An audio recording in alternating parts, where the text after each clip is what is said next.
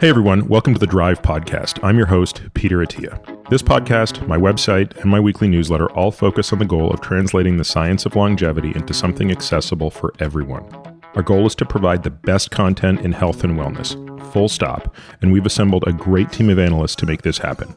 If you enjoy this podcast, we've created a membership program that brings you far more in-depth content if you want to take your knowledge of this space to the next level. At the end of this episode, I'll explain what those benefits are, or if you want to learn more now, head over to peterattiamd.com/subscribe. Now, without further delay, here's today's episode. My guest this week is Dr. Peter Hotez. This may be a familiar name to a lot of you because this will be Peter's third time as a guest on this podcast. And I wanted to have him back for two almost unrelated reasons. The first is I wanted to do a follow-up to the discussion last week with Brian Deere, because in that discussion, we focused very heavily on one particular claim around vaccine and autism, namely the NMR vaccine. But I wanted to have a kind of broader discussion around the evolution of that theme. And we get into that in great detail. We explore the controversy around thimerosal and other additives, along with the timing of vaccines and specific vaccines like the HPV vaccine and the concerns surrounding infertility and miscarriages. We then talk about his own personal journey as an autism parent. His daughter, Rachel, who's 28 years old now, has autism, and how that, if at all, changed his thinking. And we talk a little bit about the diagnosis of autism and how complicated that is, and also what could account for the seeming increase in the prevalence and even the incidence of autism. We talk about the genetics of autism, and we talk about the likely timeline of development and how this may or may not support the notion that there are environmental triggers at play with respect to autism, be it vaccines or otherwise. Finally, we talk about the state of affairs with respect to COVID vaccination, doing a little bit of a deep dive into some of the nerdy details around what we know 4 months out with respect to the existing vaccines in the United States and abroad, including some concerns over the AstraZeneca vaccine, and what it can tell us about the emerging strains that are of some concern, particularly in South Africa and Brazil. So there's a lot packed into this, and if you have the ability to watch it on video, please do so on our YouTube channel. At one point, Peter shares some very interesting graphics explaining the mutations of the coronavirus that I found very helpful, and I think you will as well. So without further delay, please enjoy my conversation with Dr. Peter Hotez.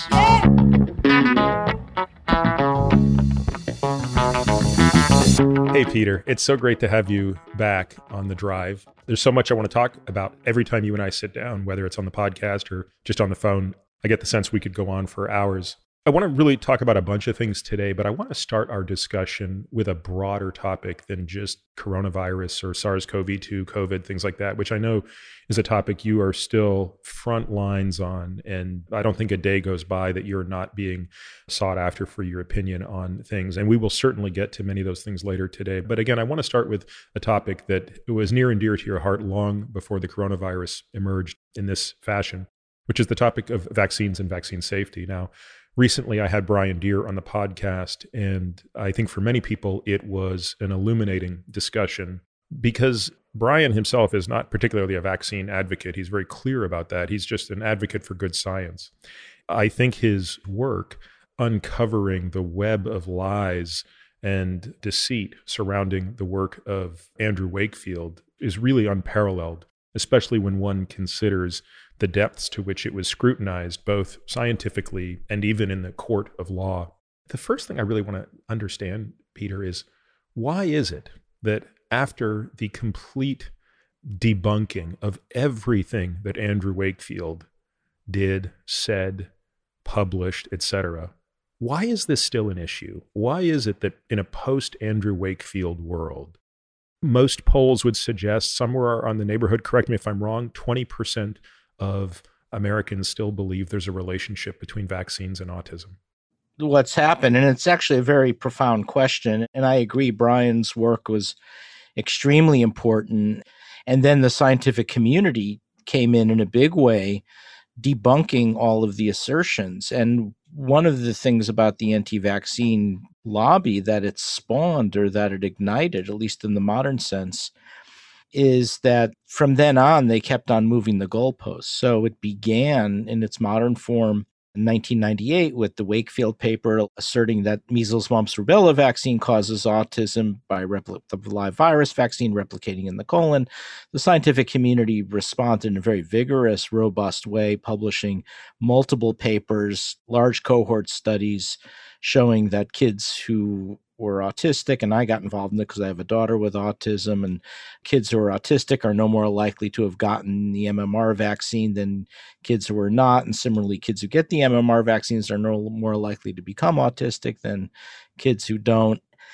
And really sound epidemiologic studies. But then they switched. They flipped. They said, okay, well, it's not really MMR vaccine. They had Robert F. Kennedy and a group of people saying it's the thimerosal preservative in vaccine. And then it switched again to spacing vaccines too close together. Then it switched again to alumin vaccines. And now what you're starting to see is even shifting away a bit from autism, saying that vaccines cause something called chronic illness, or looking at the HPV vaccine for cervical cancer and other cancers, and then saying it causes infertility or miscarriages. And each time the scientific community responds, and what they do is to maintain momentum, to re-energize, they keep on shifting. And the concern for me now is they're not even looking at this from a pseudoscience point of view. What they're now focusing on is the politicization of it.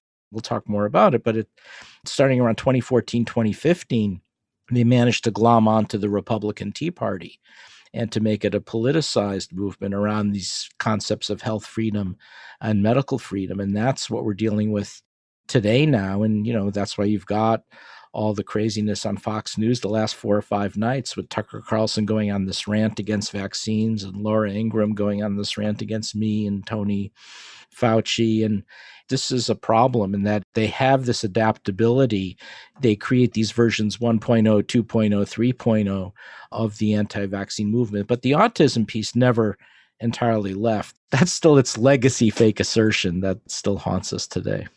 Given how deep Brian went into the discussion specifically of MMR and autism, that relationship, I don't think anything else needs to be said on that topic. And obviously for anybody who's listening to this that still has questions around that, I would highly recommend that they go back and watch that video, listen to that podcast, read the book. And truthfully, and I don't know how to say this delicately, but I think if after assimilating all of that work, you still believe that there's a relationship between that vaccine and autism, there's probably nothing that can be said that can dissuade you from that. And I would just leave it at that. Agree to disagree. But let's focus on some of the other things that you've brought up. Do you have a preference for where you'd like to begin? Would you like to start with thimerosal?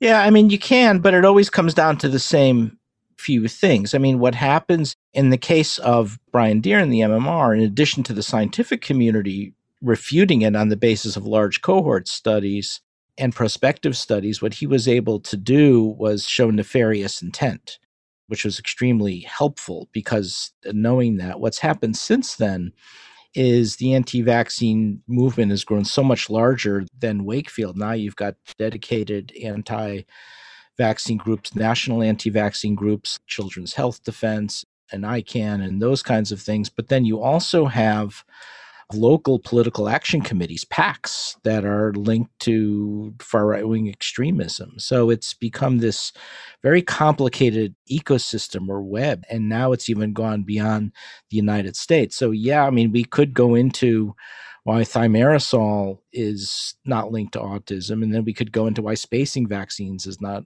related to autism, or what autism is and how it begins in early fetal brain development. But it won't stop the momentum of the anti-vaccine movement, because they light a fire, they cause damage, and then they move on. And that's their modus operandi. I don't disagree with that, Peter. I guess the way I think about the role I'd like us to play in this discussion is I don't think we're here to stop the anti-vaccine movement. What I'd like to do is help parents who, frankly, are inundated with information and can't distinguish between signal and noise, at least come to a place where we can have an honest discussion about it, because I really do want to have that discussion. And I think the order in which you actually just went through them is a very elegant way to talk about this. Let's spend a few minutes on thimerosal. Let's spend a few minutes on some of these other claims, and then let's actually talk about autism. Because there is no denying the fact that the incidence and prevalence of autism are increasing. We should talk about what some of the plausible reasons for that are and why the scientific community has been able to rule out these claims that are being put forth. I have great empathy for the parent who's listening to this, who is confused. And that doesn't necessarily mean just the parents of children with autism, but that's the parent who's trying to decide, what am I supposed to do here? Am I supposed to get my kid vaccinated? And am I supposed to get them vaccinated at this pace? And does my kid really need 3 Hep B vaccines in the span of 6 months? I think just having an open, honest discussion about that is by no means going to dissuade the 20% of people who are clearly in the camp that says vaccines are evil. But I do believe that there's a very confused group of people in the middle, and I hope we can talk about that. So is it safe to say that post-Wakefield, because I'm trying to go back and remember the timeline, it was around 2007, 2008 that every claim of Wakefield had been pretty much debunked. And to your point, it wasn't just debunked scientifically. It had been made clear that he had lied and he had manipulated data, as had O'Leary, and this was one big house of cards. The Lancet paper was retracted, I think, in 2010, although I think there was an expression of concern put out by the Lancet a few years before that, maybe 2004. I can't remember exactly. So, and the basis for the retraction, they didn't really spell it out that much. They basically said the results are no longer valid. I don't think the retraction letter issued by the Lancet went into all of the investigation that the medical council had done and for Wakefield to be struck off the register. I don't think the retraction mentioned anything about the Brian Deere paper. Yeah, I think it was Deere's reporting. And frankly, the most damning evidence was the lawsuits. It was the complete inability of Wakefield to maintain any legal argument against the people who were accusing him of fraud. So let's put that aside and let's move forward. Let's start by telling people what thimerosal is and what is it doing in a vaccine. Well, first of all, thimerosal is really not in childhood vaccines anymore. So what happens is if you have a multi-dose vial of vaccines, whereby you've got a vial of vaccine that could be given to 6 or 7 or 20 people, each time you're introducing a needle into that vial through a rubber stopper, potentially you're introducing bacteria. And the worry is that if you do that enough, that there could be some bacterial growth or overgrowth into the vial. So you need to put some preservative in that's non-toxic, that will kill the bacteria. And when thimerosal was discovered, it was considered quite an advance in terms of allowing you to vaccinate large populations. And the bottom line was it was taken out. The manufacturers took it out of the vials just because of all the bad publicity swarming around it. There was never evidence to show that it was a problem. But I think the thinking was, we don't really need it. We can give single dose vials instead. Let's just take it off the table. And in fact, that was done. There's still some of the flu vaccines still have thimerosal in the US. Not all of them. You can still get a single dose vial for flu vaccine and take that as well. But there was never, ever any shown association between thimerosal and any untoward effect, certainly in terms of autism. Thimerosal was one of the big pushes from Bobby Kennedy Jr., correct? Wasn't this really his initial cause and his initial fight? I think so. I think he got into it because he's an environmental law attorney, looks at toxic waste. And I think when he saw the mercury word, he probably got it linked to Minamata disease, which is, remember, back in Japan several decades ago, there was a lot of mercury exposure in fish, and young kids who were exposed to what's called methylmercury, I think it was during pregnancy, and the kids that were born with intellectual deficits, and there was a syndrome associated with it. It was called Minamata disease. And so I think probably people in his camp put 2 and 2 together, and they said, well, probably autism must be some form of Minamata disease, even though it's not the same. Maybe there's enough there that it could be due to thimerosal. But again, the large cohort studies showed absolutely no linkage with autism. And ultimately, we know why. It's because we know autism is associated with prenatal events. That's how he got involved. And there were books about it. There were a couple of books making these assertions. And then once again, it started gaining a lot of momentum, very much like the way Wakefield did a decade before. And I think the first publication, which I write about in my book, Vaccines Did Not Cause Rachel's Autism. And while you're looking for that, Peter, I'll just clarify for listeners, because you mentioned it quickly, the difference between methyl mercury, organic mercury, inorganic mercury, because you made the point that thimerosal is an organic mercury. There's sort of a difference between organic and inorganic mercury. And most of the toxicity that we see when people are over-consuming fish that are high on the food chain, such as large tuna, swordfish, shark, is organic mercury. It is methyl mercury, not inorganic mercury. Right. So Minamata disease, which was named after a city in Japan, it resulted from a chemical plant's industrial release of methyl mercury, which is different from thimerosal, which is a totally different compound. It's ethyl mercury, and it was in wastewater, and it accumulated in a bay where fish and shellfish lived and were consumed as seafood. And large-scale methyl mercury ingestions in pregnant mothers caused a congenital syndrome causing neurologic disease in the form of gait and motor disturbances, in some cases even coma and death. So there was a paper that was published at that time in a journal called Medical Hypotheses that first proposed that maybe autism could be related to thimerosal, because even though it's not methyl mercury, maybe it's ethyl mercury doing this. And that was in 2001 that the paper got published, so 3 years after the Wakefield assertion. And so this was a pretty common preservative, but then it was subsequently taken out. And what was interesting is even after it was taken out, the rates of autism never went down. That's pretty clear. And there were, again, large cohort studies showing absolutely no link with thimerosal. All of that said, Peter, I certainly wouldn't want to suggest that the paper in 2001 and even the work that followed was anything but reasonable. I mean, that's the purpose of medicine, right? I mean, you see something like autism, you look for plausible associations, and you see a neurologic disease that is associated with mercury. It's entirely reasonable to formulate a hypothesis that says this other thing that looks kind of like it could be it. And the paper was published in a journal called Medical Hypotheses. Exactly. I mean, it's completely reasonable. It's the stuff that follows that's challenging.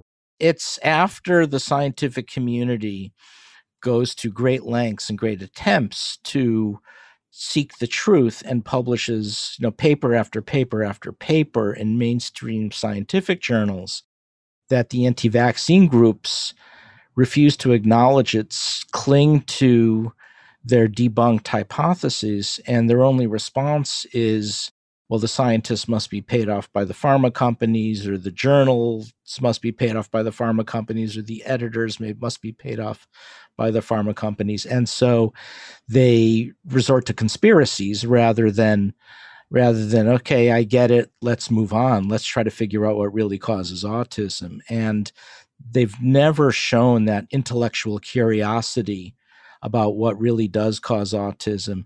And they continually discount the massive amount of scientific work that's gone into really uncovering what autism is.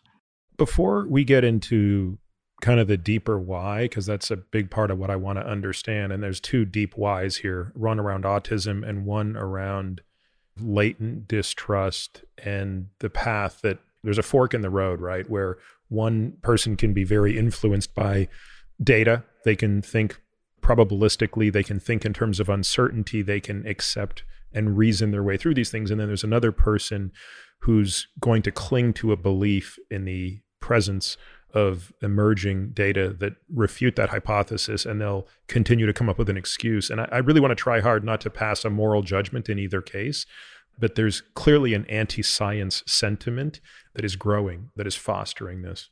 Before we get to that, let's go to the next point, which is thimerosal, I believe, was electively removed in about very early in the 2000s. I think it was actually removed 2 years before the medical hypothesis paper. I think it was removed in 1999, actually, or at least that process was started. It had already been underway. What was the next position of the goalpost after thimerosal? So then it was this concept of greening our vaccines or making them more, I don't know why they use the word green, I guess making them more eco-friendly. And that the third major hypothesis was that kids were becoming autistic because of antigen overload, that somehow they were getting too many vaccines at once. This was overwhelming the immune system, and somehow that led to autism, which again never made a lot of sense to me, how they say it's leading to inflammation. And I always would point out that we've seen what the brains of kids on the autism spectrum look like. I've seen my own daughter's, CT and MRI scans in her workup of autism, and we know what inflammation looks like. You can see inflammation or evidence of inflammation, or at least blood, on a CT or MRI. And we know what herpes encephalitis looks like, and autism doesn't do that. It's not an inflammatory state of the brain. And so that one never made any sense either. There were several other people who came into this. People like the pediatrician, Dr. Bob Sear, started writing books about how we have to space vaccines further apart, and had written a number of books about that as well. But again, well, first, it never had plausibility, and that's still out there today. And if you go on Amazon.com and look at books on vaccinations, I think those books are still top sellers. Now, in the case of thimerosal, at least there was a plausible explanation that was put forth as a hypothesis. When the hypothesis for spacing was put forth, was there some epidemiologic data that suggested this? I'm not aware of it. And the problem was, we didn't have clinical trial data to support the spacing of the vaccines. The current vaccine regimen, the schedule, is based on years and years of studies confirming immunogenicity and protection. It's also based on years and years of studies showing that there's no immunological interference. In other words, if you pair two vaccines together, that one doesn't interfere with the other. It's a very carefully orchestrated dance. And then these guys come in with these wacko schedules without any scientific basis. And then it forces the scientific community to try to reevaluate whether you're still getting the same immunogenicity or not, and also the immunological interference. So it's not just a matter of saying, well, what difference does it make because kids are getting the same vaccines? It's unclear whether they're going to be just as effective or safe as that very carefully orchestrated dance that was developed jointly by the FDA and CDC. That's a very interesting point, Peter, and frankly, not one I'd ever considered. I get asked not infrequently by patients about vaccinating their children on the schedule. And these are not people who think vaccines are causing autism, but they do have some concern, presumably just based on things that they've read, heard, etc., that say, hey, does my kid really need to have all of these shots in the first 9 months of life? And their belief, which is not unreasonable, is, isn't this just a way to ensure kids get their vaccines? Because during the first year of life, the parent is so much more likely to come in for well baby checks, and they're going to have much more frequent contact with their pediatrician, and that's the reason that this schedule is being imposed on us, as opposed to any really biologically necessary. Again, I use the example of Hep B, which most kids are really not at risk of Hep B. Let me give you a different H disease as an example. So Haemophilus influenza type B. It's a bacterial cause of meningitis. Back in the Pleistocene era, when I was a house officer, I was a pediatric house officer at Mass General in 87, 88, I would be admitting a kid with Haemophilus influenza type B meningitis to my service every couple of weeks. And Mass General was one of the oldest pediatric residencies. They called it the Children's Service. And back then, the house officer did everything. You had to do the lumbar puncture. You had to look at the cerebral spinal fluid under the microscope. You had to do the gram stain and eventually send to the lab, but to confirm it. But you would basically make the diagnosis right then and there. And when you did it, your heart sank because you knew that there was a high likelihood that kid was going to have permanent neurologic injury or might not even survive. And it took a big emotional toll on me and my fellow house staff to have these young healthy infants now get Haemophilus influenza type B meningitis. And at that time, we didn't have a vaccine that worked in infants. There was the capsule of the Haemophilus influenza type B, the polyribophosphate capsule, but it was shown that it wasn't immunogenic in infants. So it was still licensed as a vaccine for older kids to catch the few older kids that could still make an immune response, but it didn't work in infants. Why is that, by the way? Turns out you need to haptenize it onto protein. And that's what John Robbins and Rachel Schneerson did at the National Institute of Child Health and Development, NIH. They figured that out and developed a conjugate vaccine that now worked in infants, which now you could start vaccinating. At that time, you didn't have anything that worked in young infants. So all you could do at that time was take a prophylactic antibiotic called rifampicin, which had the unpleasant effect of turning your urine orange, reddish orange. And at that time, I had our first son born, Matthew, and we were living right across the street from Mass General. And I was terrified that I was going to bring Haemophilus influenza type B home. So I took rifampicin all the time. And I peed orange for 2 years practically, to the point where one of the first and only fights I've ever had with Anne was my wife was permanently staining the toilet bowl orange because I was taking that antimicrobial. And then this miracle occurred. The miracle was, John Robbins and Rachel Schneerson, also David Smith and Porter Anderson in Rochester, figured out that if they attach that polyribophosphate capsule to protein and haptenize it, now you get T-cell responses in infants and it works. That vaccine was licensed in 1989 as I was finishing my house officer training for infants, for young infants, and now it's part of that early vaccination schedule. By the time I finished and then I went to Yale for my pediatric infectious disease fellowship. I had a lab there, and then I was a junior attending at Yale Children's Hospital. By the time I started rounding as an attending 2 years later, the disease was gone. I taught the house staff about it purely for historical interest, just like, the old guys at Mass General taught me about diphtheria and tetanus. That's how dramatic it was because we added it to the infant schedule. And I think that's a good example of these infant vaccines. To get a vaccine through to be licensed by the FDA, to file that biologics license application, first of all, it's very expensive. Second, it's lots of review. It has to go through the biologic license process of the FDA. It's got to go through the VRBPAC committee, the FDA for review. It then goes to the Centers for Disease Control and the ICIP, the Advisory Committee on Immunization Practices. There's a lot of smart people that are looking at all of this to say, do we really need this? What's the cost effectiveness? What's the benefit to society? What's the benefit to child health? These are not decisions that are made lightly, or these are things which are carefully thought out. So you don't think that there's some consideration given to this is a window in which the probability of vaccination is greater just due to exposure? Again, I bring up Hep B just because you and I didn't get our Hep B vaccines until we were adults. And of course, I don't know when you got yours, but for me, I think I got it in medical school. It was just in time, given our exposure to Hep B is enormous once you're in medical system because it's transmitted just like HIV. And depending on where you trained, you might be in a population. I think I first got mine when we were keeping a lab in Shanghai in China for parasitic diseases. And I think going off to China frequently, there's a lot of hepatitis B. I think that may have been when I got mine. But you're right. Back then, we weren't giving it to infants. So I guess my question is, and again, I'm just saying this to try to take the side of the parent, right? I'm trying to put myself in the shoes of the parent who says, this is too much. And again, to be clear, this is not the parent who says vaccines are evil, my kid will never get vaccinated. This is the parent who's saying, is this a little too much too soon? Does a child really need a Hep B vaccine as an infant? What is the probability that a child will be exposed to hepatitis B? The only example I can think of is a child whose parent is in the healthcare system or is an IV drug user who is themselves a high risk for Hep B and who is not vaccinated. But outside of that, you could certainly make the case that a person does not need a Hep B vaccine until they're an adolescent or at least a youngster in school, correct?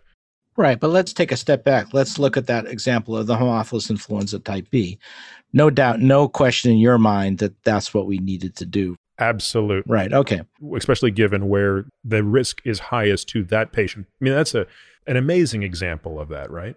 Right. And that's why I bring this. So the vast majority of vaccines are not given for trivial reasons, or no vaccine is given for a trivial reason. And the need is more apparent for some than the others. The exact reason why hepatitis B was selected for young infants, I wasn't at the table when that decision was made. It may be that there was enough at-risk populations that it's very hard to cherry pick individuals when there's so many people who absolutely need it, that it just becomes easier to vaccinate the whole population rather than say, okay, well, you're in a specific at-risk ethnic group or you're in a specific at-risk occupational hazard. On the other hand, when you look at what that vaccine is, it's about as low risk a vaccine as you can imagine. It's a recombinant. We make vaccines like this all the time. It's a recombinant protein vaccine produced in yeast. It's been around almost 4 decades. It's been given to hundreds of millions of children, a really fabulous safety record. So what are you losing, I guess, is the other way to put it. Let's talk a little bit about HPV. Some people hailed this vaccine as a miracle, given the relationship between the human papillomavirus, at least 3 strains of the human papillomavirus, and cervical cancer. This is not an insignificant cancer for women.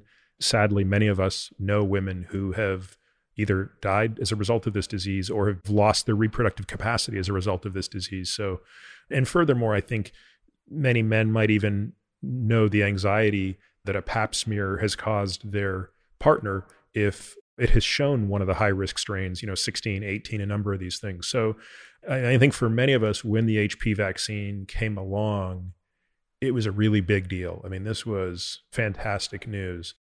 Can you talk through some of the controversy surrounding it, both from a scientific standpoint, but also from a moral, ethical, religious, political standpoint? Because I think, to me, HPV might be one of the best examples of the intersection of all of those forces. So HPV-induced cancers like cervical cancer, laryngeal cancers are predominantly sexually transmitted cancers.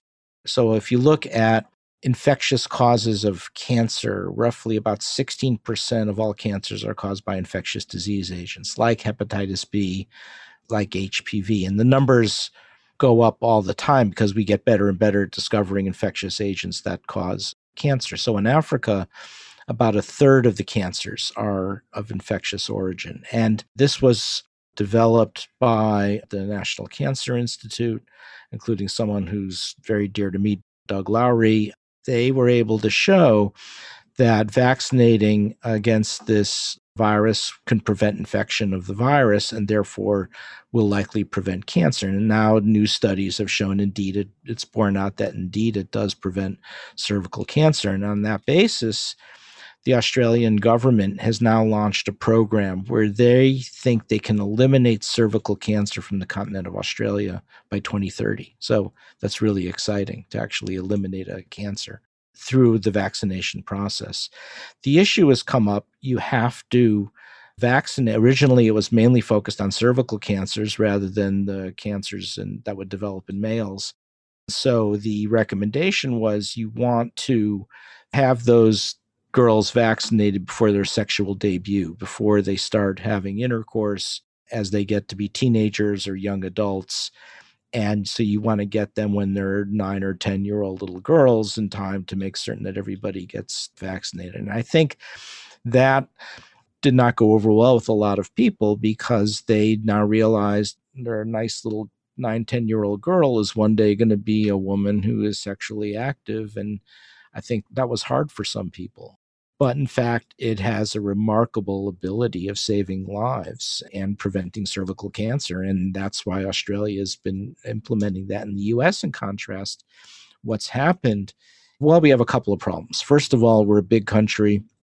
The access to the vaccine is not everything we'd like in rural areas. It's not everything we'd like, especially among underrepresented minorities. And there's an access issue. But the other big thing is this has been targeted now by the anti-vaccine lobby.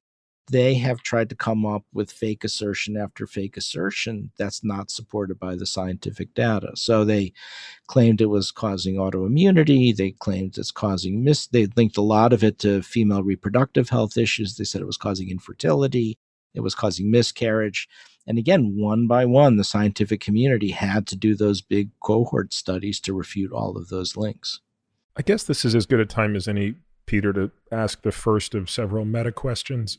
Wait, you didn't give me feedback. So was that convincing or were you still unimpressed? I mean, what do you think the issue is?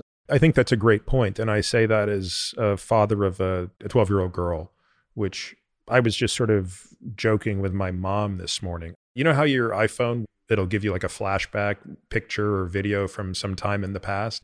This morning, it sent me a video of my daughter when she was, she would have been 7. The next guy would have been 1. So 7-year-old and 1-year-old, and they're at the beach playing. And it's like the cutest thing on the face of the earth. And I probably watched the video like 7 times. And then I sent it to my mom and I said, oh, remember when she was this little? And, my mom made some comment like, yeah, enjoy it now because 5-6 years she's going to be in college and blah, blah, blah. And so I get that. There is nothing to me that is both simultaneously amazing and sad as the natural loss of a game of tug of war that goes on between a parent and a child. My friend Rick Elias described it. You're playing tug of war and you have to lose by the time the kid's about 18. So I can see that. Again, I'm trying to put myself in the shoes of the person who thinks this doesn't make sense. And I think there's an argument that they would make that would say, well, I don't want my child. I don't want my daughter. Let's just, again, I think this is an important issue that we should explain why both male and female, it's relevant to both. But if we're just taking it through the lens that I think it first came through, which is my daughter is 12. I do not want her to be sexually active until she is, and I come up with some arbitrary age like 18. Therefore, I am not going to have her vaccinated until she's 18. Another point of view is, in an ideal world, I would prefer she's not sexually active until she's mature enough to handle that. I don't know when that is, but it sure as hell isn't 12. I don't want her to have this vaccine at 12. But the downside of not vaccinating her in time is she could be cursed with a lifetime of asymmetry, right? There's an asymmetric bet here. I can understand why some parents might struggle with that, even though I tend to think in terms of risk and probabilities, maybe more than the average person.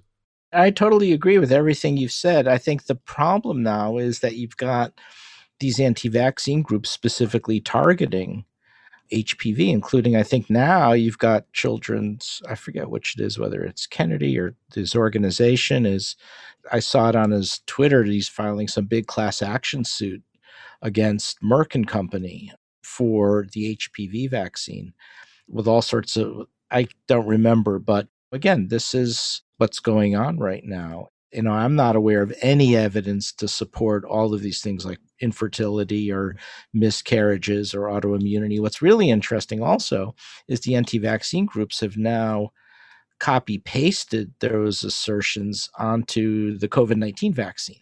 So they could be pretty lazy. So they're just basically saying the same thing they did with, because I guess it works for them in that Pyrrhic way. But as a result of that, and like I said, it's not the only thing because we have access in rural and underrepresented minority groups, but we're going the wrong way with HPV vaccine. We're not even close to thinking about creating a cervical cancer elimination strategy. You mentioned laryngeal cancer as well. I don't think enough people understand the threat of that. Frankly, all upper airway cancer, right? I mean, you're talking about cancers of the soft palate. You're talking about lots of head and neck cancers are on the rise. I can't remember exactly the stat. I want to say like the second or third largest growing cancer in young men is head and neck cancer on account of sexually transmitted disease. Yeah, and if you talk to the head and neck surgeons, we're right next to MD Anderson Cancer Center. Within this Texas Medical Center, it's devastating, the very aggressive surgeries that you have to do. It's really heartbreaking. By the way, we never finished the one thing about the autism, which was you made the statement autism's on the rise. I think it's important to clarify that. I think we're clearly getting better at diagnosing autism. I'm not convinced that the incidence of autism is truly increasing. There's a lot I want to come back to on autism. We're not abandoning that. But thank you for clarifying that. Coming back to this point I wanted to make, which is meta question number 1. Why do, call it 20% of the population and an entire cottage industry of lobbies, lobbying groups, PACs, et cetera, come out so hard against this one class of drug, whereas we don't see it for antibiotics? Where are the 20% of people who think penicillin is evil, and the companies that make Zofran, or not Zofran, but similarly, like, where are the companies that are coming out against insulin, exogenous insulin, that all these diabetics are using? Look, I'm going to be a skeptic for a moment.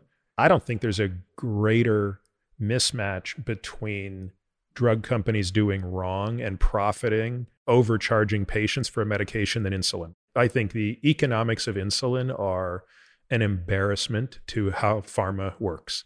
Where's the rage? Like, where are the 20% of Americans that aren't losing their mind over what Novo Nordisk is doing? So what is it about vaccines in particular that brings out so much ire, so much skepticism, and so much anti-science rhetoric? Well, I don't know that I have all the answers, but I think part of it is the fact that you're giving vaccines to, not in all cases, but in most cases, you're giving vaccines to well individuals to prevent them from getting sick. So you're giving something that's not always intuitively obvious that they need. As opposed to insulin, as opposed to penicillin, somebody is sick and somebody needs a treatment. So this is being so that you understand. But for a vaccine, you're preventing somebody from getting sick. And I think that simple feature is a big component of it. I think the other is the fact that so many vaccines are mandatory for school entry. So there's that loss of choice that you feel it's being imposed on you. So those two things become pretty easy to exploit unless you've got really strong vaccine advocacy activities in your community. It's pretty easy for an anti-vaccine group to cherry pick those two things. And then when you have conditions like autism and people want to understand how did this happen, particularly the regressive form where kids seem to be developing normally and have normal milestones and then regress, this is easy pickings for an anti-vaccine group to come along. So as an example, for instance, back in the 1900s, in the UK, they started anti-compulsory vaccination leagues, and this extended to the US.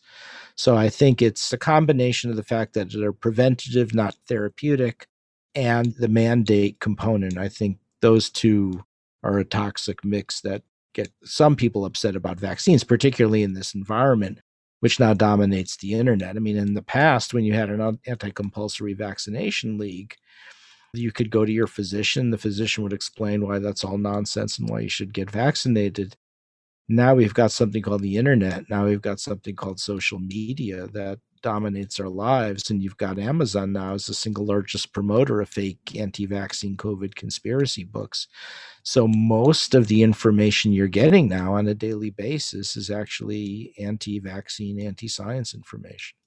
But again, I'm still trying to understand why the disdain for science is so prevalent. So hear me out on another thought experiment. If the president says, I want to create, I'm using this because it's the current example, right? If the president says, I have a legislative agenda that's going to propose a multi-trillion-dollar infrastructure bill, you may not think that's the best idea, right?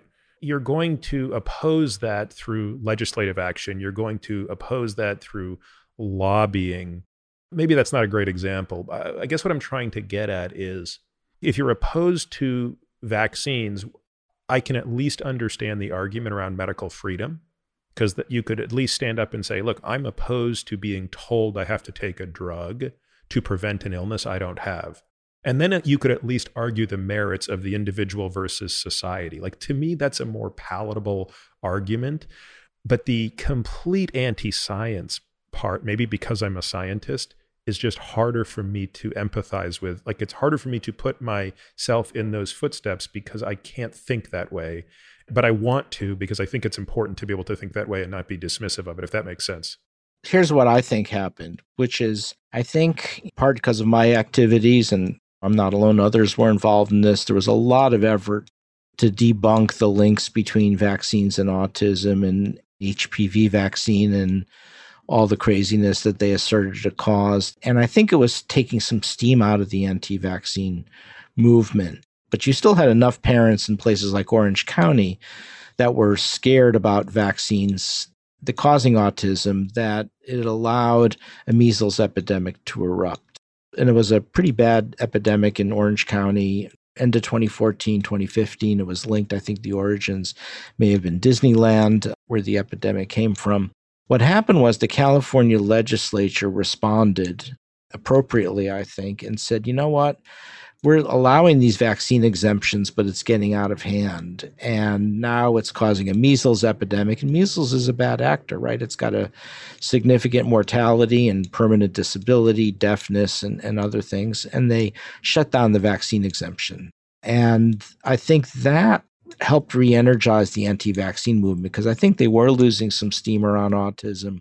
And they saw this as an opportunity to rebuild, to reinvent themselves. And they reinvented themselves as a political movement around health freedom, medical freedom. And it really amplified in Texas, where I am. And it took off they created political action committees like Texans for Vaccine Choice. And the PACs started getting other PAC money, and the PACs were giving PACs, other PACs money. And so there was a lot of money flowing.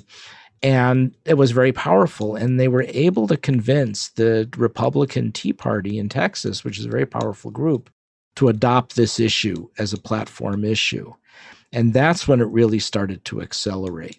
And you started to see PACs form not only in Texas, but also in Oklahoma, other Western states as well. So it was more of a Western state phenomenon than anywhere else. And so your political allegiance, your identity actually became tied to not vaccinating your kid or to be skeptical of vaccines. And then it all really blew up last year, because those same anti-vaccine groups then started going up against masks and social distancing, again, under this health freedom, medical freedom banner. And now it became a full-on anti-science movement. And you really saw this happen starting in around last summer, when the epidemic moved into the southern states and people showed their political allegiance to the Republican Party by defying masks and social distancing. And then it went up in the upper Midwest as well. And then you had that awful story of the ICU nurse in tears being interviewed, talking about one of her ICU patients whose dying words were, "COVID-19 is a hoax."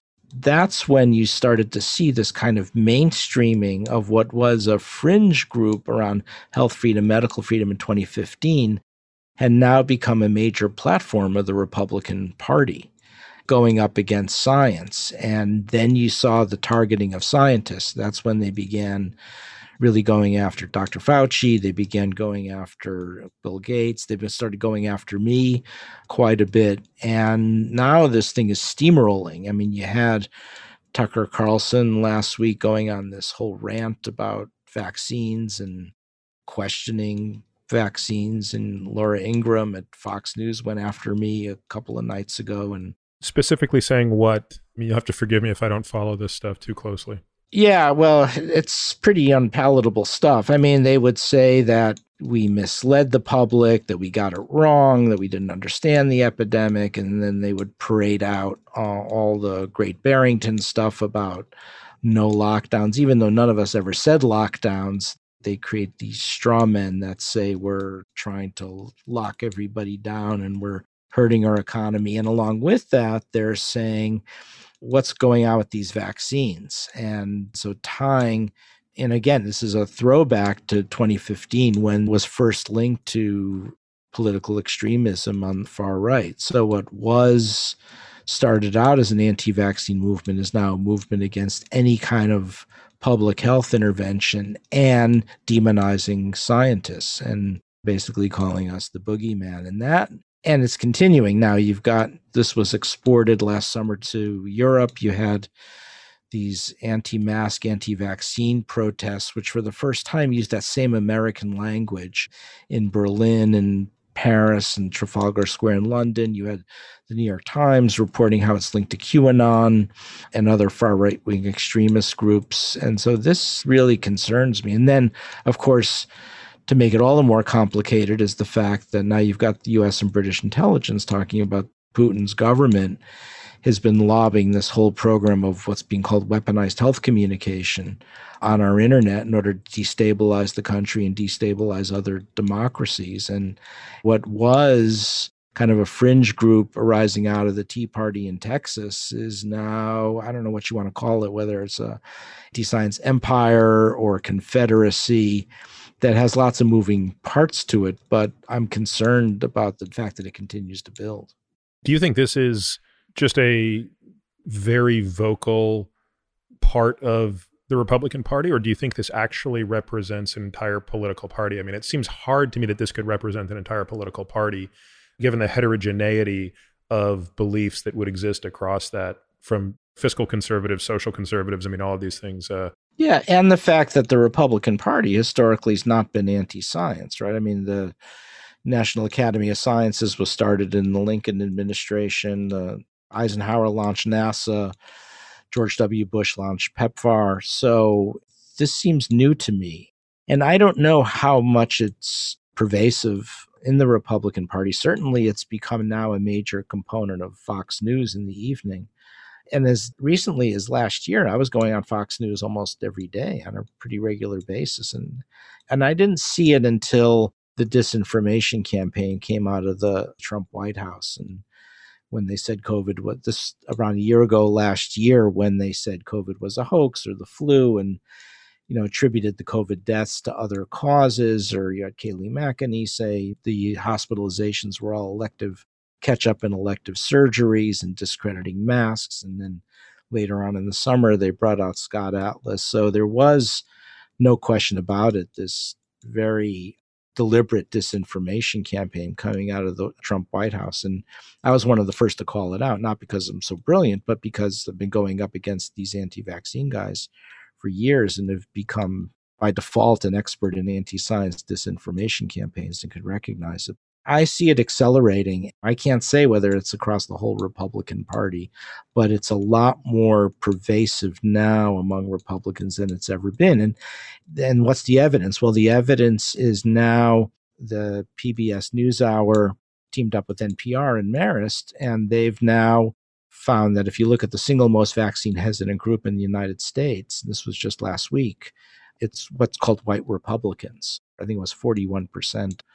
A significant percentage of white Republicans are saying they're not going to get vaccinated. And that's not the first poll. I mean, we did one with a group at Texas A&M. I'm not a social scientist, but we teamed up with a group of social scientists at Texas A&M, led by Tim Callahan in the School of Public Health, found the same thing. I think we called them Trump voters.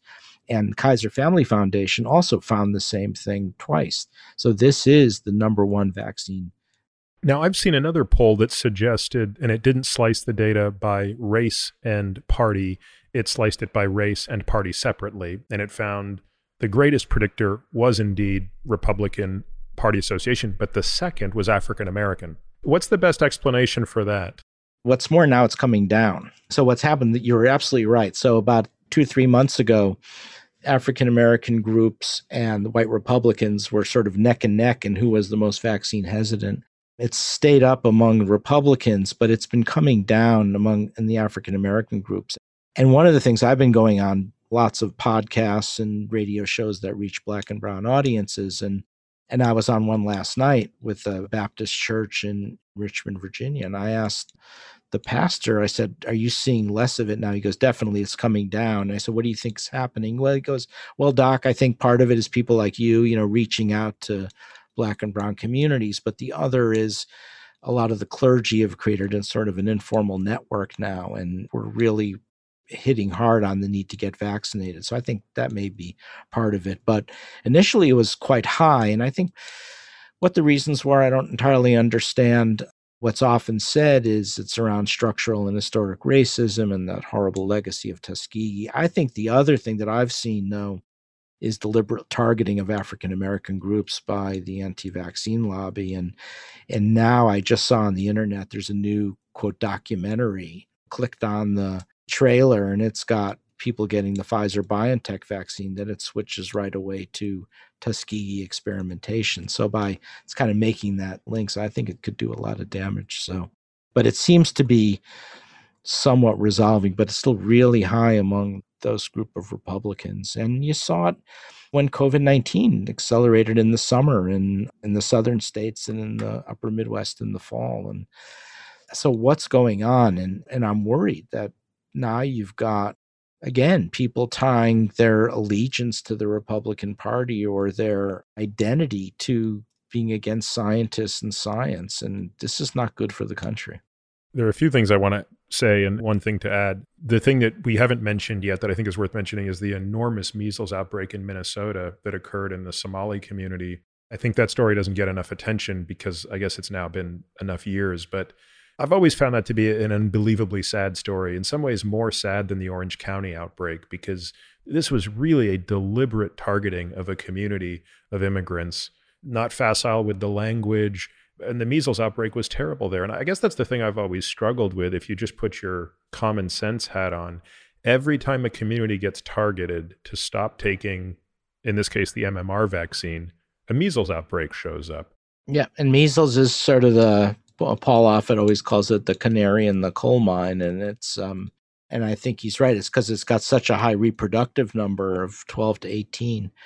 As soon as the vaccination coverage goes down, measles finds it. That was the first time, I think, that you saw the anti-vaccine groups targeting specific ethnic groups. So Lena Sun at the Washington Post back in 2017 reported that Wakefield, who had kind of disappeared for a while, was at town hall meetings. I don't know if he organized them or if the Somali immigrant community organized them, but there he was piling on and brought down vaccine coverage from over 90%, the Washington Post reported, to 40%. Guess what's going to happen? And I think it was 21 kids that landed in the hospital. And then it happened again in 2018, 2019. They began targeting Orthodox Jewish groups in New York and New Jersey. And what they did was just so offensive. They started parading around in these phony yellow Jewish stars, like the Holocaust, with the word vax written in it. And vax was written like Hebrew letters, and started comparing vaccines to the Holocaust. And that caused this massive measles epidemic across both in Muncie, New York by the Tappan Zee Bridge, and then in Brooklyn. And I think there were 18 people in the ICU because of that, 50 hospitalizations. So this has become the new modus operandi. And then in 2019, you saw these series of Harlem vaccine forums that they organized, even held one in the Riverside Church, which is on the Upper West Side of New York near Columbia University. It's one of the iconic churches in the history of the civil rights movement, the Reverend Sloan Coffin, and somehow got access there and held their rally there. So all of that has caused a lot of damage. Now this new quote documentary that's coming out. So I'm very concerned. So you've got, as I say, these multiple facets. You've got the health freedom component expanding now across the Republican Party, now into Western Europe. You've got the Russians fueling this with their systematic weaponized health communication. And now you've got the specific targeting of racial and ethnic groups and causing a lot of damage. And the problem is it takes time to explain. I can't give you a 30-second UNICEF commercial about this. You know, how long have we been talking? A full hour now? You kind of get it now, but it takes time to unfold and explain. And the problem is it makes people very uncomfortable. When I was going on CNN and MSNBC, and last year at this time, I didn't want to call out the White House for their disinformation campaign. I mean, what we're told as scientists is, hey, Peter, just stick to the science. You know, you're not a political guy. You're not an expert in White House, Washington politics. What are you doing? You can't do that. But being an expert in anti-science disinformation campaigns by being targeted by these guys. I mean, Robert F. Kennedy Jr. calls me on his Instagram, called me the OG villain, the original gangster villain. So that's who you're talking to today. I had to look up what OG meant. I unfortunately became a bit of an expert in anti-science disinformation campaigns. I could smell one a mile away. And I saw this and I said, I know what this is. You know, you saw Peter Navarro out there with all the Chinese conspiracies. And I said, we're being gaslighted here. And I said to Anne, my wife, I said, I don't know what to do. This is taking me to a very dark place. Yet I'm supposed to only talk about the science. And she saw how upset I was getting. She said, Peter, you know, if you don't say anything and you find out all this massive loss of life from COVID and didn't do all you can to stop it, you're going to hate yourself. And that's all I needed to hear. And then I really went after it. it took me to a very dark place. And part at that time, you weren't getting a lot of backing. I didn't get a lot of backing from the academic and professional societies because it's not what they do. And so I really felt out there alone. Later on, I think when it became safe, other people came to my support. But in the beginning, it was a very lonely thing to do. I mean, I'm glad I did it,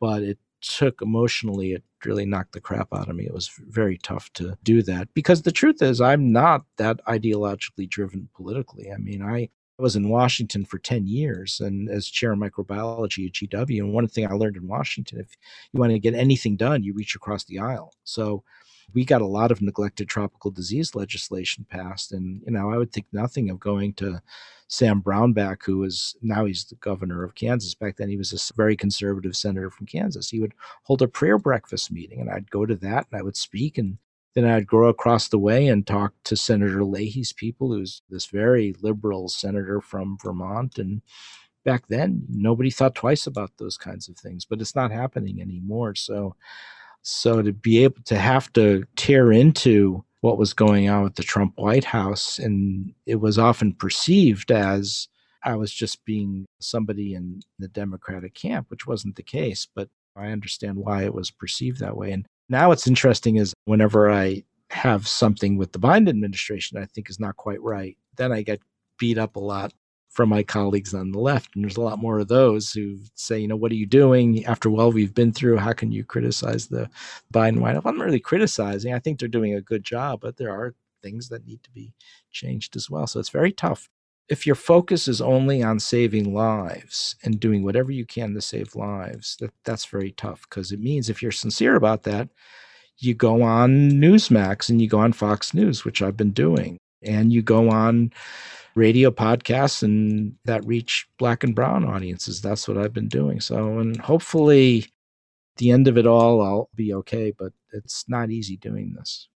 Peter, is there a historical precedent for such a distrust of science? I mean, that given that the scientific method has only been around for, call it 400 years, that doesn't give us a great opportunity to look for such things. But even in the last century or two, have we ever seen such massive distrust for the establishment of science?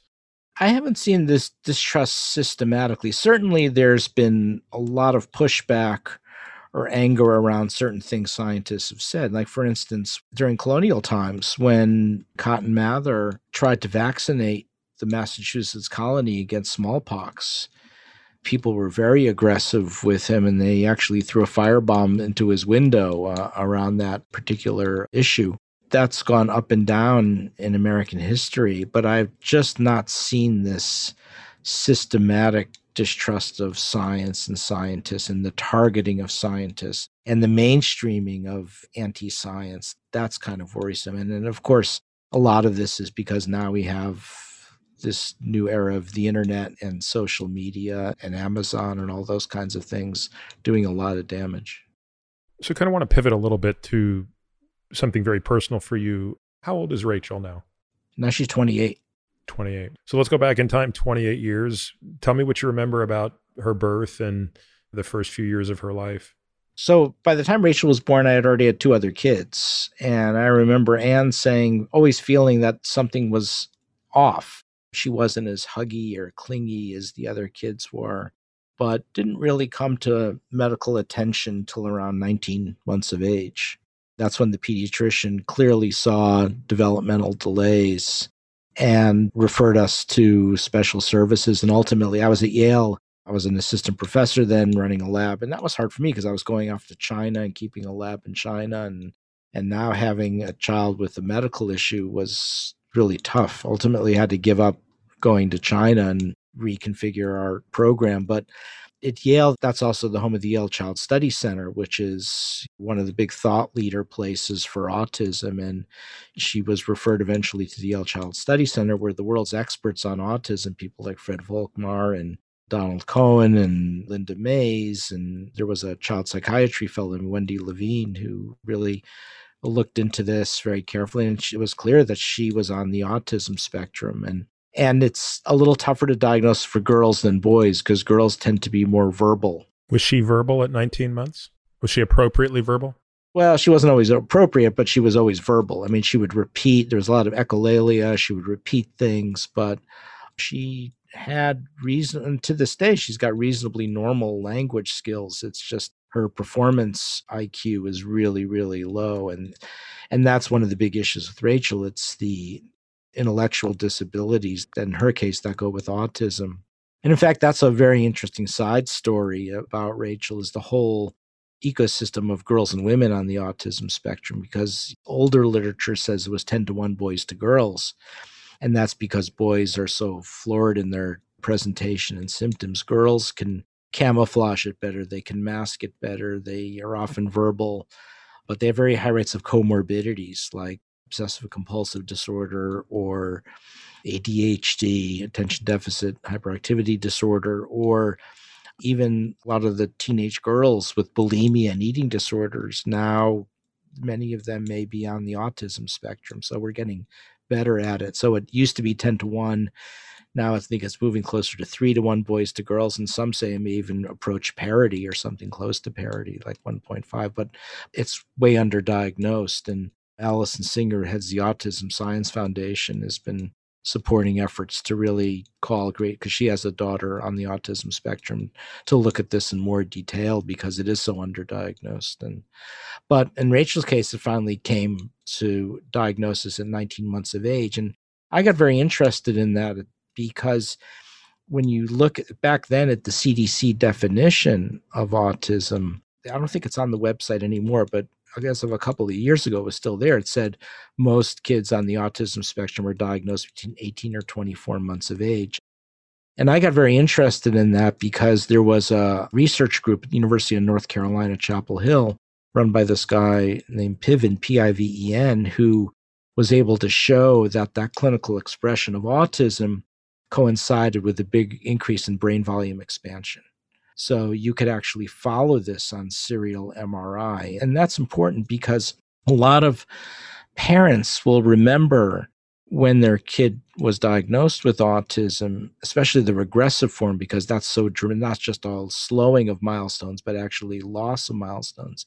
They'll remember that their kid got vaccinated, maybe with measles or something else around that time, and want to link the two. But now this group at UNC Chapel Hill can go back much earlier, back to infancy, and show that there's already those changes happening in the brain. And now, of course, we can show prenatally. So Eric Korchesny's group at UCSD and multiple groups, now the Broad Institute at Harvard and MIT, has identified about 100 genes linked to autism spectrum disorder, all involved in early fetal brain development, many of them involved in neuronal communication. So a lot of neuronal cytoskeleton genes, for instance. So we did whole exome sequencing on Rachel and Ann and I at Baylor Genetics and identified a neuronal cytoskeleton gene, a non-red cell spectrin, a neuronal spectrin, which makes a lot more sense in terms of understanding neuronal communications and sort of things. So I think what happens is you see the activation of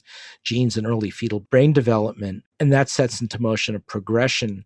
But that full clinical expression of it doesn't happen till around 18, 19 months of age often.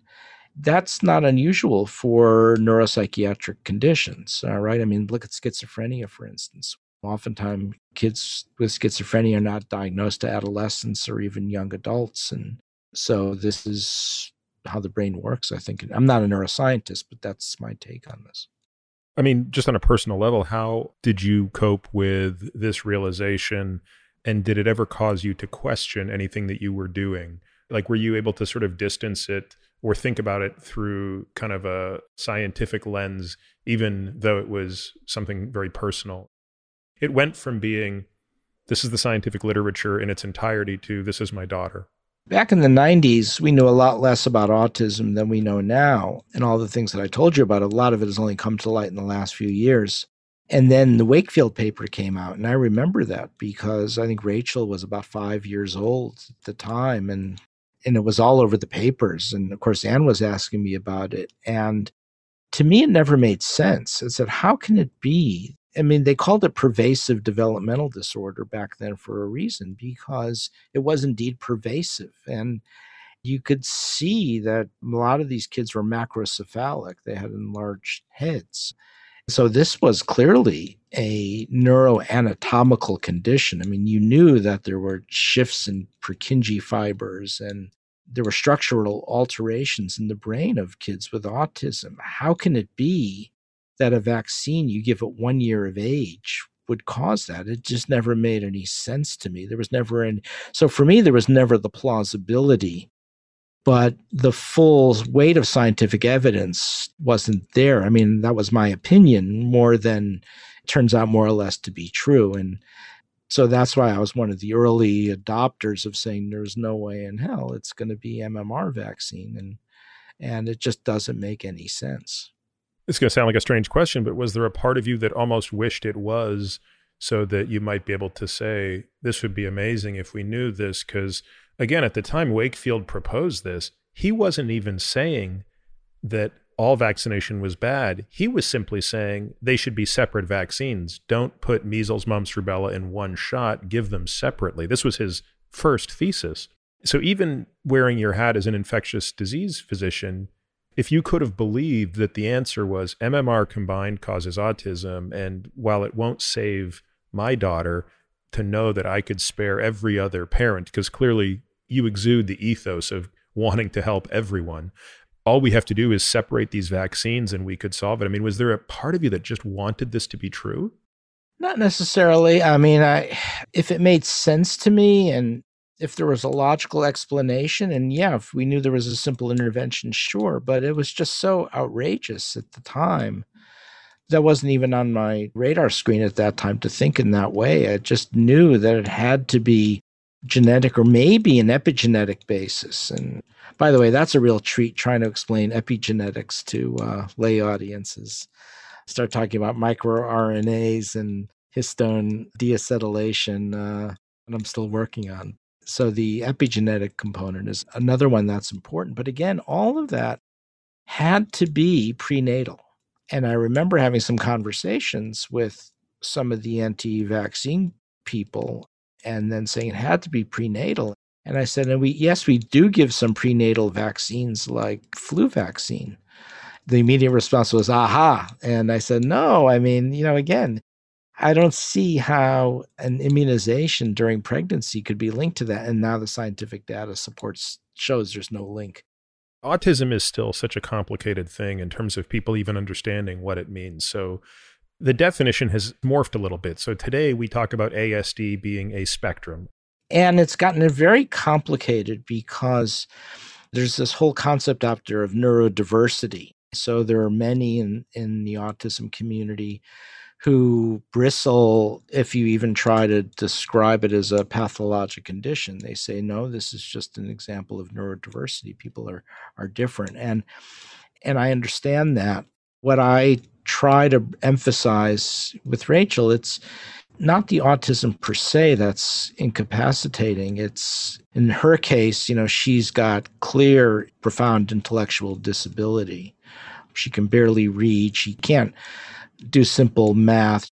When she goes to the store to buy something, she will hand them a fistful of single dollar bills and say, here, because she doesn't know how to count the money. No matter how hard we've tried to train her to do that, she doesn't understand the value of things. And so she depends on the goodness of the merchants in our local Montrose neighborhood have been great. They kind of know Rachel.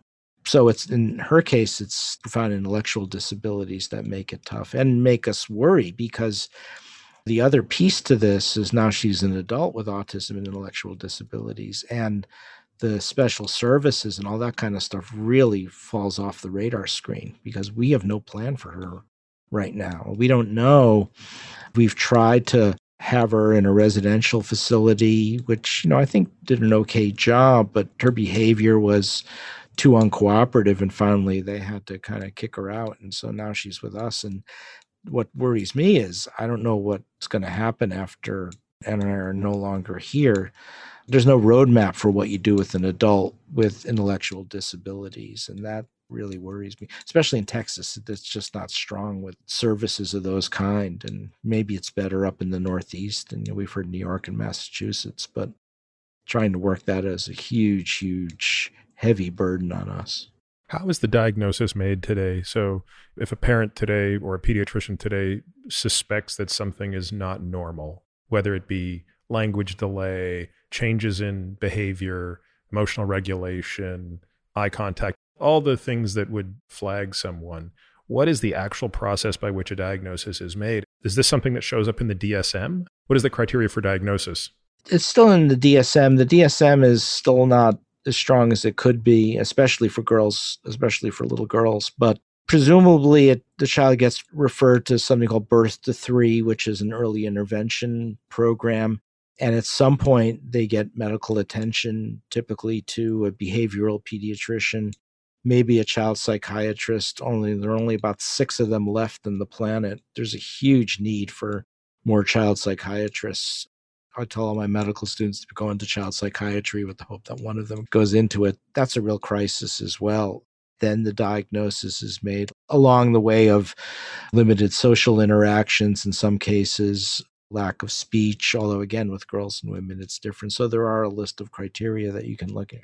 What's on the differential diagnosis? Like, is it a diagnosis of exclusion where they're just basically saying, here are a bunch of things that could present with this pattern. We're going to rule them all out. And that which remains is ASD? Or because when you think about so many of those things, like it's not like Down syndrome where there's such a clear phenotype and genotype. It's unmistakable. This is much more nuanced. In out years, in future years, we'll make whole exome sequencing so much more available that I think anytime you have a child like that, you'll get whole exome sequencing and we'll actually be able to target it to a specific gene. In some cases, that may be useful because there could be pharmacological intervention in case there's something that is impairing abilities and can be targeted. Can you explain why that's important, why whole exome sequencing is relevant versus just quote unquote a genetic sequence? Well, because with whole exome sequencing, you're getting the full sequence of every expressed gene. What that does for you is identifies rare mutations that you wouldn't pick up just by looking at chromosomes. And so it's a very powerful technology. At this point, it only picks up around 40%. So if you have autism and you do whole exome sequencing, my understanding is you'll only see a mutation maybe 30, 40% of the time because there's other things going on, including the non-expressed genes. So exome sequencing just looks at the expressed genes, but if you do the whole genome, potentially you could pick up additional ones as well. So we're still in the early stages of that. And what's very interesting in that was some children's hospitals are looking at the possibility of doing whole exome sequencing on every child they admit for whatever cause, because we're learning so much about the genetics and epigenetics, not only of autism, but so many other conditions. Right now, you're left with what I consider to be a somewhat rudimentary list of criteria from the DSM. And I'll never forget, Peter, I once had a lecture from a child psychiatrist when I was in medical school at Cornell. And I remember him saying, we're going to look upon the DSM as such a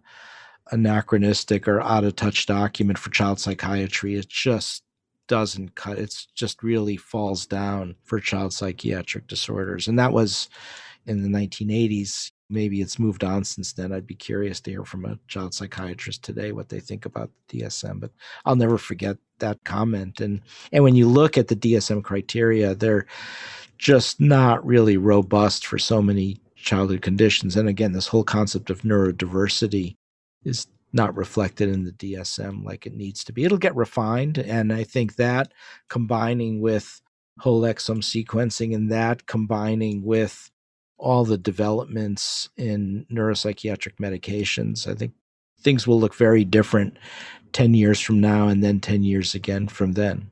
Do you have a sense, ballpark, how many children that are born today, what will be the incidence of autism in the cohort of kids born in 2021? Well, I think one is the number that's thrown out there now. What is it, 1 in 62? I can't remember the latest. It's surprising. Yeah, I mean, it seems remarkably high. Could come close to doubling because we're way undercounting all the girls and women with autism. So it wouldn't surprise me that it would go down to something like 1 in 30 or... What do we think that was in 1980, for example? Yeah, I don't even know, but very rare because the criteria changed. Before, there was a very strict criteria about nonverbal boys with certain repetitive behaviors, and then we've enlarged it so much.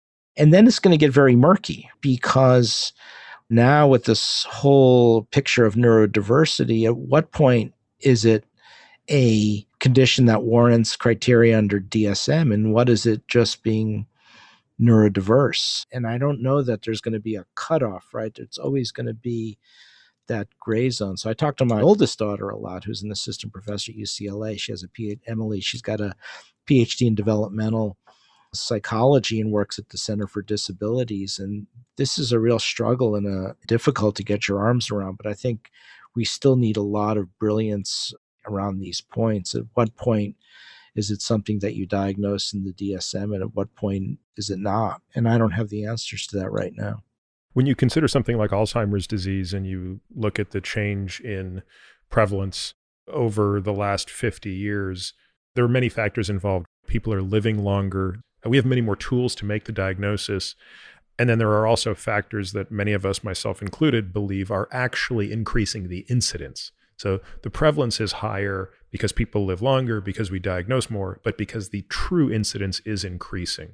Why do you think that is? Because I think many of the risk factors for Alzheimer's disease are increasing dramatically. So vascular disease, metabolic disease being the two among them by far, right? So yeah, as we see insulin resistance increase, as we see dyslipidemia increase and all of the things that accompany it, I think we're actually creating more neuropathology.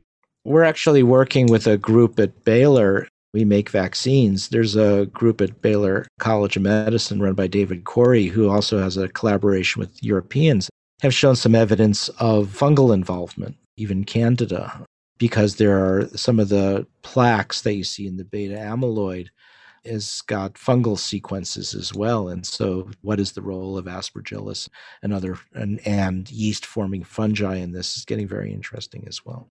I think that Alzheimer's disease is probably, for lack of a better word, the final common path. There are many roads to it. Right. And I do think that there's absolutely a sort of toxic version of it as well that may actually include infectious agents or environmental toxins and things like that. With fungal disease, you could do something about it. You could vaccinate, for instance, against fungal disease. Could a fungal vaccine become a help with reducing neurodegenerative disease? So that's one of the things that we're starting to look at. Using that as a model for thought, how do you now think about autism? Is it that, hey, we're clearly more attuned to this, so we're making the diagnosis more, but do you also think there's an increase in the incidence? In other words, is there an environmental trigger that is either triggering this with or without manipulating the genome? So now we're going to have to talk about what epigenetics means so people understand. You can have an environmental trigger that comes along, triggers a condition for which there's a genetic susceptibility that does not alter the genome, or one that does so and alters the genome. What do you think is actually happening, and what are some of the plausible explanations? Before I answer that, let me just say, just because this isn't complicated enough to make it even more complicated, there's a group at Geisinger in Pennsylvania that's been looking at a number of psychiatric conditions, and they've identified groups of families that have the same genetic mutation, yet one individual has been diagnosed with autism, another schizophrenia, and another some other condition. I forget, it was addictive behavior or something along those lines. So you're right, genetics is dominant, but I think there are epigenetic factors that could have some influencing role, and most likely it's going on in pregnancy. So when you talk about epigenetics, that doesn't discount entirely environmental factors, but if it is, it's environmental factors happening in pregnancy. Explain why it has to be an environmental factor in pregnancy versus an environmental factor post-utero. Because I think, again, I'm not a neuroscientist, but I think the structural changes in the brain are already well underway by the time the baby's born.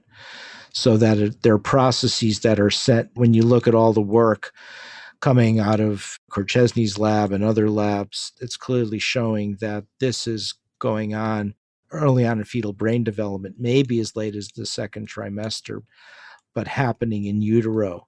And that's where all the action is occurring. If there is environmental influences, it's most likely something happening in pregnancy. So if you're a parent or a soon-to-be parent and you're listening to this, you're terrified. It's terrifying enough to think that during the first 6 months of your pregnancy, the first and second trimester, so many things can go wrong. I mean, obviously during the first trimester, you're mostly just thinking about not miscarrying.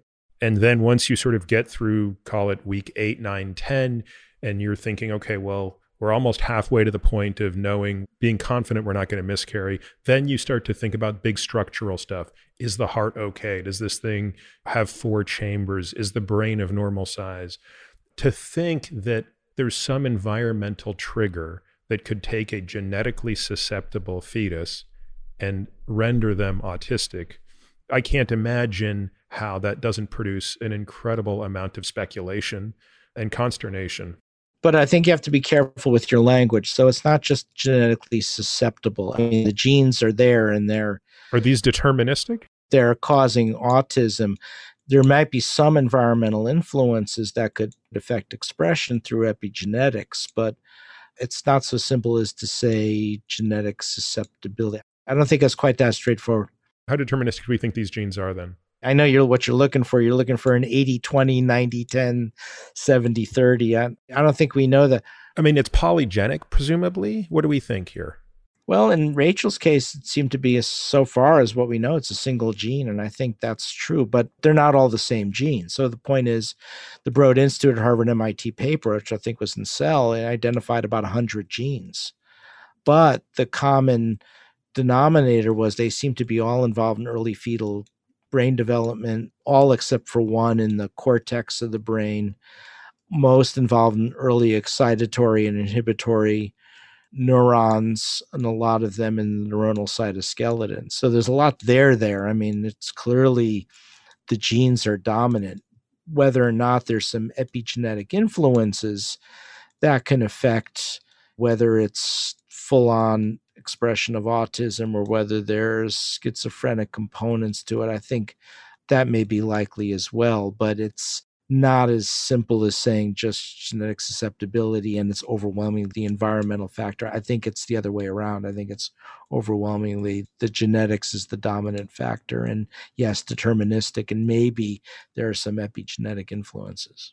So if that's the case, then there would be really 2 reasonable explanations for the increase in the incidence of autism. I mean, do you believe that there has been an increase in the incidence of autism over the last 40 or 50 years? A true increase in incidence, not diagnosis. I've not seen any evidence for that, but I concede it's tough to prove.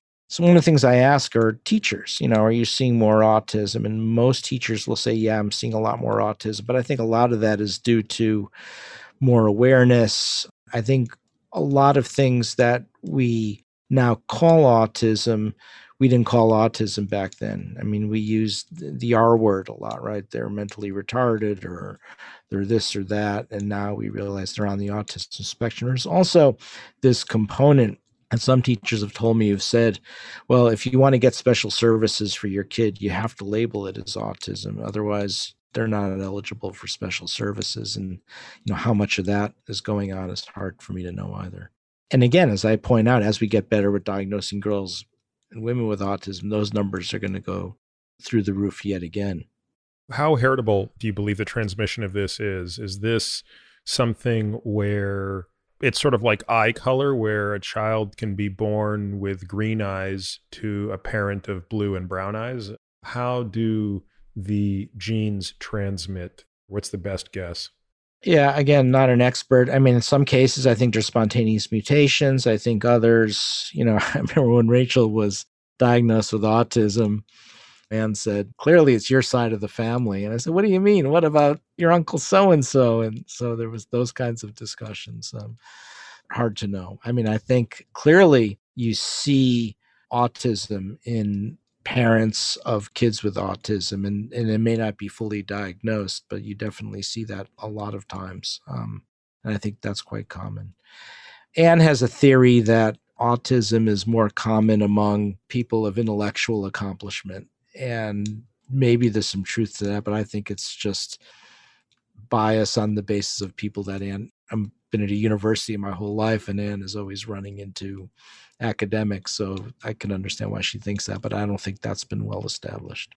That's really interesting, Peter. I guess I took it as a given that there was a true increase in the incidence of autism, though not as significant as what the perception is, because the perception is also being driven by, as you say, just a tremendous increase in awareness, diagnostic criteria becoming broader, more things being included. So, for example, what used to be called Asperger's is now technically a part of ASD. Right. But I guess the question is, how would you ever sort it out? I guess what you could look, if you had specific genetic markers that you could look at, that would be something you can hang on to and say, is the increase in certain genetic markers going up? But that's not trivial to look at either. But I've always felt that there's been no true increase, but there may be some evidence for it. So let's pivot to a little bit of the current around COVID. As we stand here today, Peter, we're well on the path to most Americans who want to be vaccinated are getting pretty close to being vaccinated. By the way, what's the latest on the vaccination of children? Where is the CDC on that? What do we know about the vaccine? How many of the current vaccines, as we stand here today, really there are 3 that are used in the US, correct? I think the AstraZeneca one is not used in the United States. They haven't applied for emergency use authorization. I'm worried about that vaccine for reasons that we can talk about. But then there's the Novavax vaccine. So there could be as many as 5 by the spring. In terms of kids, Pfizer just released data showing high levels of efficacy in adolescents, 12 to 15. But there were small numbers. There was around 1,200 in the vaccine group, 1,200 in the control group.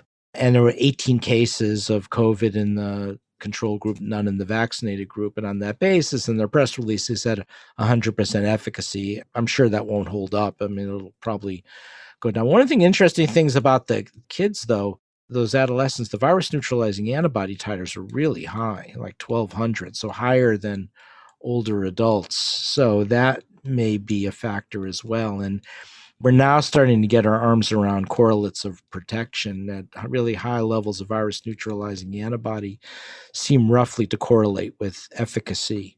Is that consistent with your belief, Peter, that this would be more B-cell mediated than T-cell mediated? Well, I think T-cells have a role. I mean, I think virus neutralizing antibody may not be everything, but if you don't have high levels of virus neutralizing antibody, you're not going to get protection. And the problem with comparing those virus neutralizing antibodies is when you look at the actual papers, they compare it with convalescent serum titers, and they're all over the map. So now there's a paper up on medRxiv that does something very simple, which is rather than just give the absolute value for the geometric mean titers, whether it's against pseudovirus or whether it's against plaque reduction neutralization titers, what they do is they do a ratio of the virus neutralizing antibody titers against the vaccine versus the virus neutralizing antibody titers on the convalescent to kind of normalize it.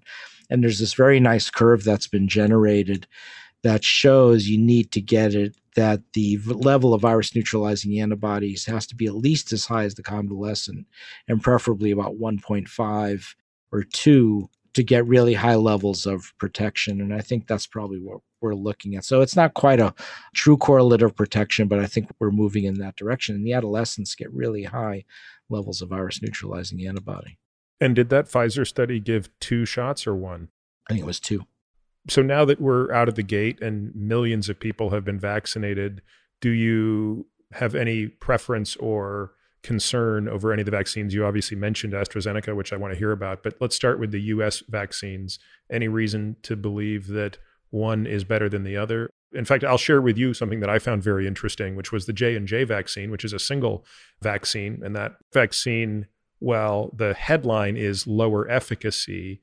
If you actually look at the absolute risk reduction as opposed to the relative risk reduction, is at least as efficacious as Pfizer and Moderna. I found that to be very interesting, and I'm surprised how that was sort of omitted from all the press. And I also think it's hard to compare because it's a single dose. It's being given in a single dose versus the 2 doses. And it wouldn't surprise me if that J&J vaccine ultimately becomes a 2-dose vaccine down the line, because you may want to give a booster for one of the variants as well. And in 2 doses, the virus neutralizing antibody titers is really, really high, and it'll be as good or in terms of protection as Pfizer or Moderna. Certainly, I think, to me, the single dose J&J looks better than the single dose Pfizer and Moderna, not by much. The bottom line is they're all good. They're all good vaccines. And I also think, don't be surprised if later on we're going to need a boost for all of them. There'll be a third dose of the Moderna or Pfizer vaccine or a second dose of the J&J. And what that will do, it'll elevate virus neutralizing antibody titers higher. It'll create more durability of protection, I think. And that boost will be reconfigured for the South African and the Brazilian variant, which are not here in a big way in the US, but may become a bigger problem down the line. Right now, it's the UK variant, the B.1.1.7 variant that's accelerating. All of the Operation Warp Speed vaccines work really well against the UK variant. And I'm very optimistic. That's because that variant has not mutated through its spike protein? Well, it has. So the UK variant has a single amino acid substitution in an aromatic amino acid, creating an aromatic amino acid, and that seems to reduce the level of virus neutralizing antibody. I don't know if I have a mechanism to show you pictures. I really think it's a little bit of molecular biology, but not much. I just showed this at a pediatric grand rounds at Columbia this morning. I really love this. And to me, it helps people understand, as I often like to say, it's not a 30-second UNICEF commercial, but it's funny. I haven't seen any UNICEF commercials recently. Okay, so now this B.1.1.7 variant's going up. So this is a paper that's up in bioRxiv, a preprint server, looking at the B.1.1.7 variant. And in the spike protein, what there's an amino acid substitution in the 501 position, where it went from an asparagine to a tyrosine. And a tyrosine is an aromatic amino acid. It has a ring to it. And they're able to model it with the receptor, the angiotensin converting enzyme, that now there's another tyrosine. It's got a nice strong bond there. Yeah, there's a ring-ring interaction. So it's these pi electrons that circulate in aromatic rings that are interacting with each other. In addition, there's a hydrogen bond. And the reason I love this so much is all we're talking about with this big acceleration of cases going up in Michigan and affecting younger people and higher mortality and morbidity, it's a bit of a simplification, but then again, it's not. It's all coming down to pi-pi interactions between two aromatic rings in two tyrosines. Let's just make sure people understand this, because not everybody understands biochemistry, right? Each amino acid is coded for, there's a code, right? So you have 3 nucleotides that code for an amino acid. So it sounds like one of those gets changed, and it changed the amino acid. And I can't remember, did you say it started at threonine or which? So this is the wild type or the original lineages. Now it's switching over to a tyrosine. It went from threonine to tyrosine, and then all of a sudden that literally changes the shape, but also creates kind of an electrochemical attraction that wasn't there before. And so all of a sudden the spike protein has a greater attraction to the ACE2 receptor. Right, which presumably translates into better virus entry, maybe more virus replication, and that's why you're getting more severe disease, and younger people are getting sicker as well. The good news is the virus neutralizing antibodies to the original spike protein seems to still work well against this B.1.1.7 variant. So we're going to take this picture now and zoom out a bit. So now this is the spike protein, which is a trimer. Actually, let me show you a real picture of it so you can see what it looks like. This is the trimeric spike protein. So these are these little purple flowers on top. Each one is a trimeric spike protein. And now we're going to show it again here. And each one has its own receptor binding domain. And now what's going to happen is only one of the receptor binding domains flips up and binds to the receptor, to the ACE2 receptor. And here's that one amino acid substitution again that I blew up on the previous slide. So if you had the wild type on here, Peter, it would show... It would look the same, but... It would look the same. You would just have a lower affinity there. Yep. Yeah, and you wouldn't see this, it wouldn't be marked as having this mutation. But the point is the antibodies to all of the original lineages from the vaccines seem to work just as well and can still neutralize this interaction. The problem comes in now with the other variants that are coming up from South Africa and Brazil, the P1 variant from Brazil and the B1351. That's got a second amino acid substitution over here, which is creating a lysine. And that, I think, is creating extra levels of electrostatic interaction. So the binding potentially is even tighter. And this now is interfering with the ability of antibodies to neutralize. So the virus neutralizing antibody titer goes down, and that translates to decrease in efficacy. So when you look at the published numbers, these are some of the numbers here of the level of efficacy against the original, I'll call that original/UK, which is probably roughly about the same, versus ZA, the South African variant. And that's why you see it going down. Wow. So this is interesting. Let's digest this for a second. So Pfizer and Moderna take an enormous reduction against that variant. Well, no, let's be careful. So the Novavax and J&J, that's actual efficacy, published efficacy data. In the case of Pfizer and Moderna, what you're looking at here is declines in levels of virus neutralizing antibody in vitro. Thanks for clarifying that. That's very important. And because the level of virus neutralizing antibody is so high to begin with, there's enough residual that you're still getting good protection. But we don't yet have the clinical data to see. Well, now Pfizer's issued a press release yesterday saying they think in a very small set, it seems to work really well against the South African variant, which makes sense given the high levels of virus neutralizing antibody to begin with. Tell me why you think the AstraZeneca takes the biggest hit here then. Yeah, so the AstraZeneca started out, in some cases, not as high levels of virus neutralizing antibody, and a study was done in South Africa showing only 10% basically ineffective against the South African variant. But talking to the Oxford people, one of the things they say is it's a little unfair because they only tested it against moderate and mild disease. And they feel that if you were to test against severe illness, it would still be very effective. And they counter that the J&J results were mostly looking at severe illness. And if they, like J&J, had looked at severe illness, they would have come up with similar numbers. But, I guess we have to wait and see what happens with that. The bigger issue with the AstraZeneca vaccine is just public perception around the cerebral thrombosis that is being reported out of Europe. I think that's causing a lot of damage.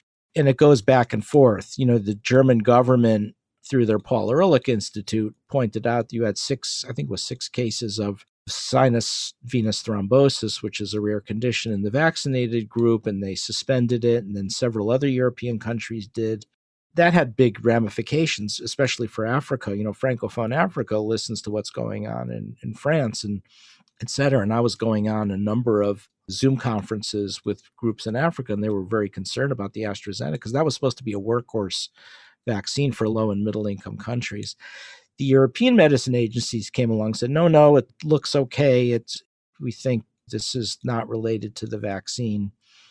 But then in Science Magazine, two excellent science journalists, Gretchen Vogel and Kai Kupperschmidt, looked at this, and they wrote about 31 cases of cerebral venous thrombosis, and more clearly showing it could be linked to the vaccine. It's a very rare event, but still that can really alter public perception, especially in light of all of the very aggressive anti-vaccine activities that are happening. So I don't know what the U.S. is going to do at this point. I hope they do authorize it for emergency release, even if they never use it in the U.S. And the reason is if the U.S. declines or if that derails, I think it could have a chilling effect on Latin America and Africa because we don't have a lot of vaccines out there. That's why we came along with our recombinant protein vaccine, because there are not a lot of options. The big issue is, if you look at what's going to be made for low and middle income countries, there are not a lot of choices out there. I mean, the two mRNA vaccines,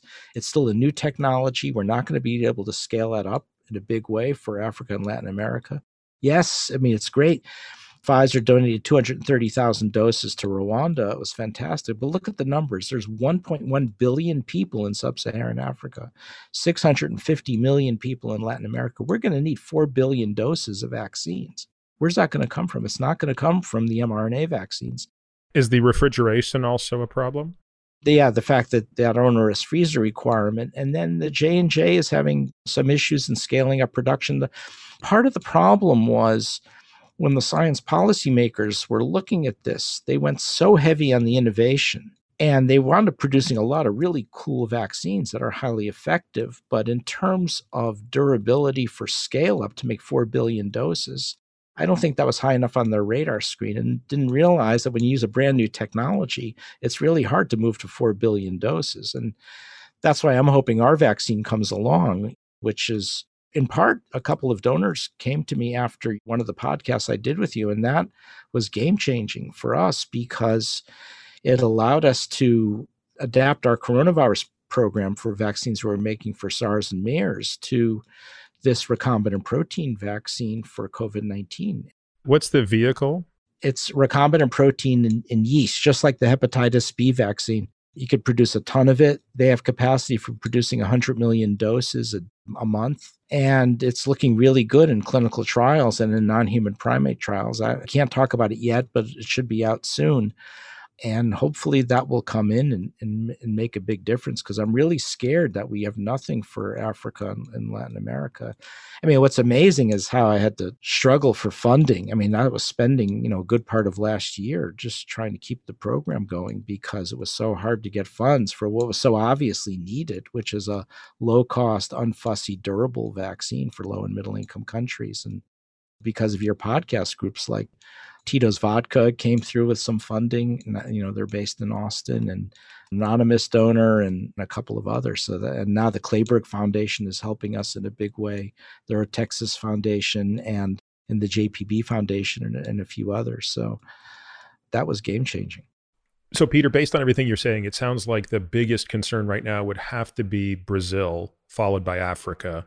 Unless I missed it, did you explain the mutation in Brazil and the efficacy that any of the current vaccines would have against it, notwithstanding the scale-up limitations?